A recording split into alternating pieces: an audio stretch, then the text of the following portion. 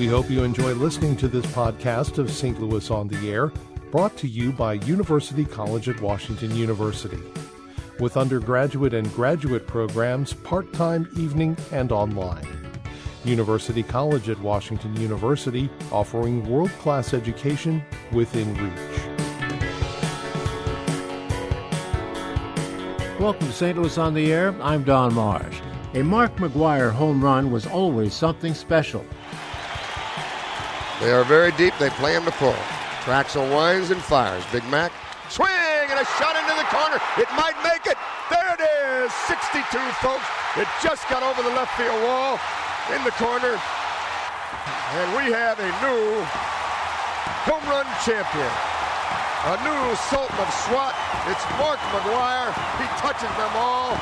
Unbelievable. He hugs Gaetti as he comes around. He's pointing to the crowd. He's saluting the entire team at home plate.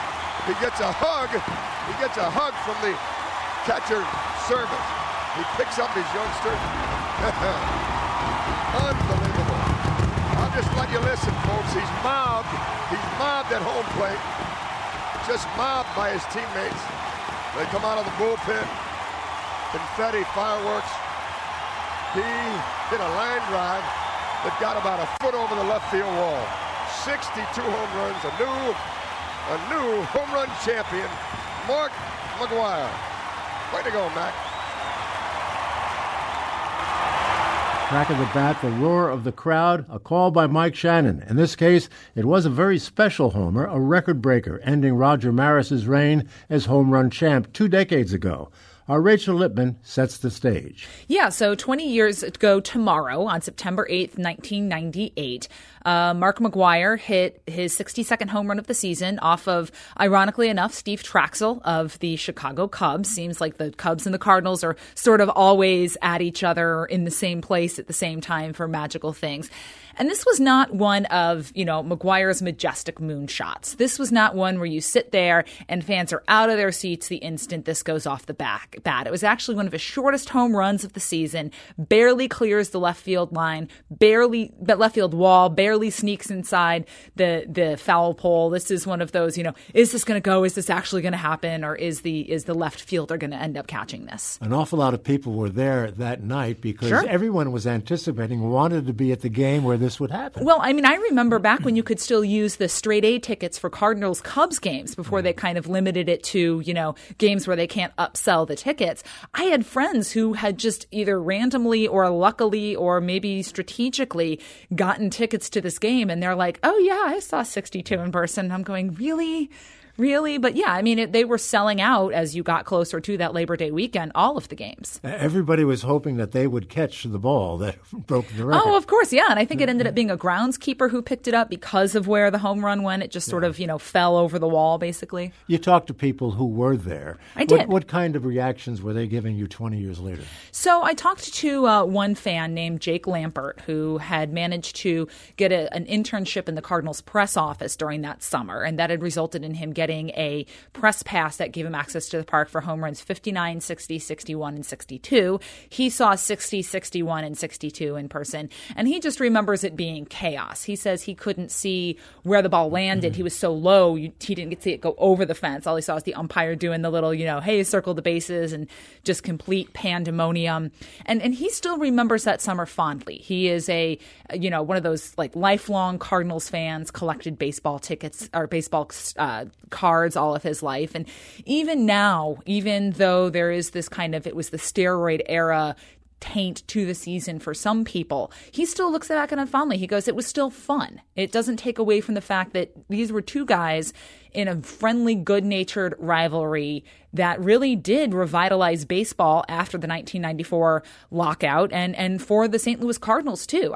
They were on the verge of missing the playoffs for, I think it was the 9th time in 11 seasons, if you don't count 1994, because there were no There was no postseason at that point, and they're still pushing 3 million in attendance. And you're talking, of course, of the rivalry between Mark McGwire and Sammy Sosa of the Cubs. Of the Cubs, of course. Again, the Cubs always kind of seem to be in these scenarios here. That was an exciting season, but you point out the performance-enhancing drug aspect of the story. That's a big part of the story, too, because not everybody was totally thrilled with the 60-second home run.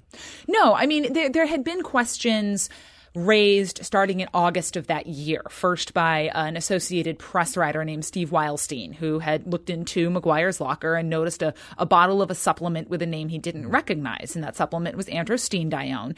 It was something that was legal to be used in baseball. There was no banned substance for it, but it had been banned in other sports. The Olympics, NCAA, other places had banned it because it was basically sort of a precursor kind of steroid. It wasn't actually a steroid, but could act a lot like a steroid. And a lot of people just sort of blew it off like, you know what? It's legal. He still has to hit the home run. Who cares? It wasn't until sort of 2005, after Jose Canseco's book came out about that era, where he's basically saying, yeah, we were going in the bathroom and using syringes and shooting each other up. And McGwire and Canseco had played on the same Oakland Athletics teams. That's how McGwire sort of got drawn into this whole story. He denied in 2005 in front of Congress, or didn't really deny. He didn't answer the question. He basically said, I am not answering these at the advice of my attorney. And then in 2010, just before he rejoined the Cardinals as a hitting coach after his retirement, eventually admitted to, yes, he had been using steroids through his career, including in the summer of 1998. You know, I think that congressional testimony hurt him as much as anything. I mean, people really just sat back and shook their heads when he testified that way. Right. Like, you know, I'm not here to talk about the past. I'm here to go on. And I watched some of the C-SPAN, of course, has the clips, and I watched some of it. And they're trying to give him, you know, outs to say something. But he was worried that subpoenas were going to come to him, that it was going to jeopardize family, friends, etc. He didn't feel, for whatever reason, like he was in a place to be able to answer the questions then. You can judge, you know, that decision, but it was obvious that he wasn't being entirely truthful, forthcoming, etc., with what he was saying. And, of course, the Hall of Fame, I'm sure he had that in the back of his mind, and that still remains an issue. Well, he is no longer eligible for being voted into the Hall of Fame by the baseball writers, what you hear about the Hall of Fame balloting. They changed the rules a little while ago to say that you're only eligible for 10 years after retirement, so that eligibility finished in 2016 for him. There is these sort of second chance committees that say, let's take into account the different eras in baseball, because performance-enhancing drugs aren't new in baseball. As Jeff Gordon, the writer for the St. Louis Post-Dispatch, I talked to him, as he put it, in the 1960s, it's amphetamines, it's cortisone shots. You have the legend of, I think it's a Pittsburgh Pirates pitcher throwing a no-hitter on LSD. There's cocaine. There's always these things floating around in baseball. And if you're going to start stripping records from every era, what are you left with? Yeah. And, you know, that's one take on it. There are many, many different takes on it that, you know, especially steroids are so important to home runs. How many home runs would he have been able to, some of those, you know, that squeak over the wall that might have been long fly ball outs without steroids? That, you know, that makes sense as a question in terms of home runs are about power, and steroids do help add power. In your story, I guess at least one person said they wished that Stan Musial or Red Schoendienst had broken the record because they were clean. No, what she said was this was more, it didn't feel to her as the cardinal way. You know, you wouldn't have heard Stan Musial or Red Schoendienst, you know, taking these performance-enhancing drugs. And again, we don't know. And both of these gentlemen are now dead. There's no way for them to defend their record. But it's not as though that the era they were playing in the 1950s and 60s was, you know, perfectly clean kind of thing. And as Jeff Gordon put it, if you think in today's world that players are just eating their Wheaties and drinking their milk and going out there and giving it their best, as he put it, and this is me quoting him, you're a moron. Players are always going to find what gives them the edge next, and who knows what this era is going to be considered. You know, I don't know about you, but it doesn't seem to me like it was 20 years ago. I know. I don't. It is and it isn't. I mean, you watch the video clips of it, and it's, you know that it's the old Busch Stadium.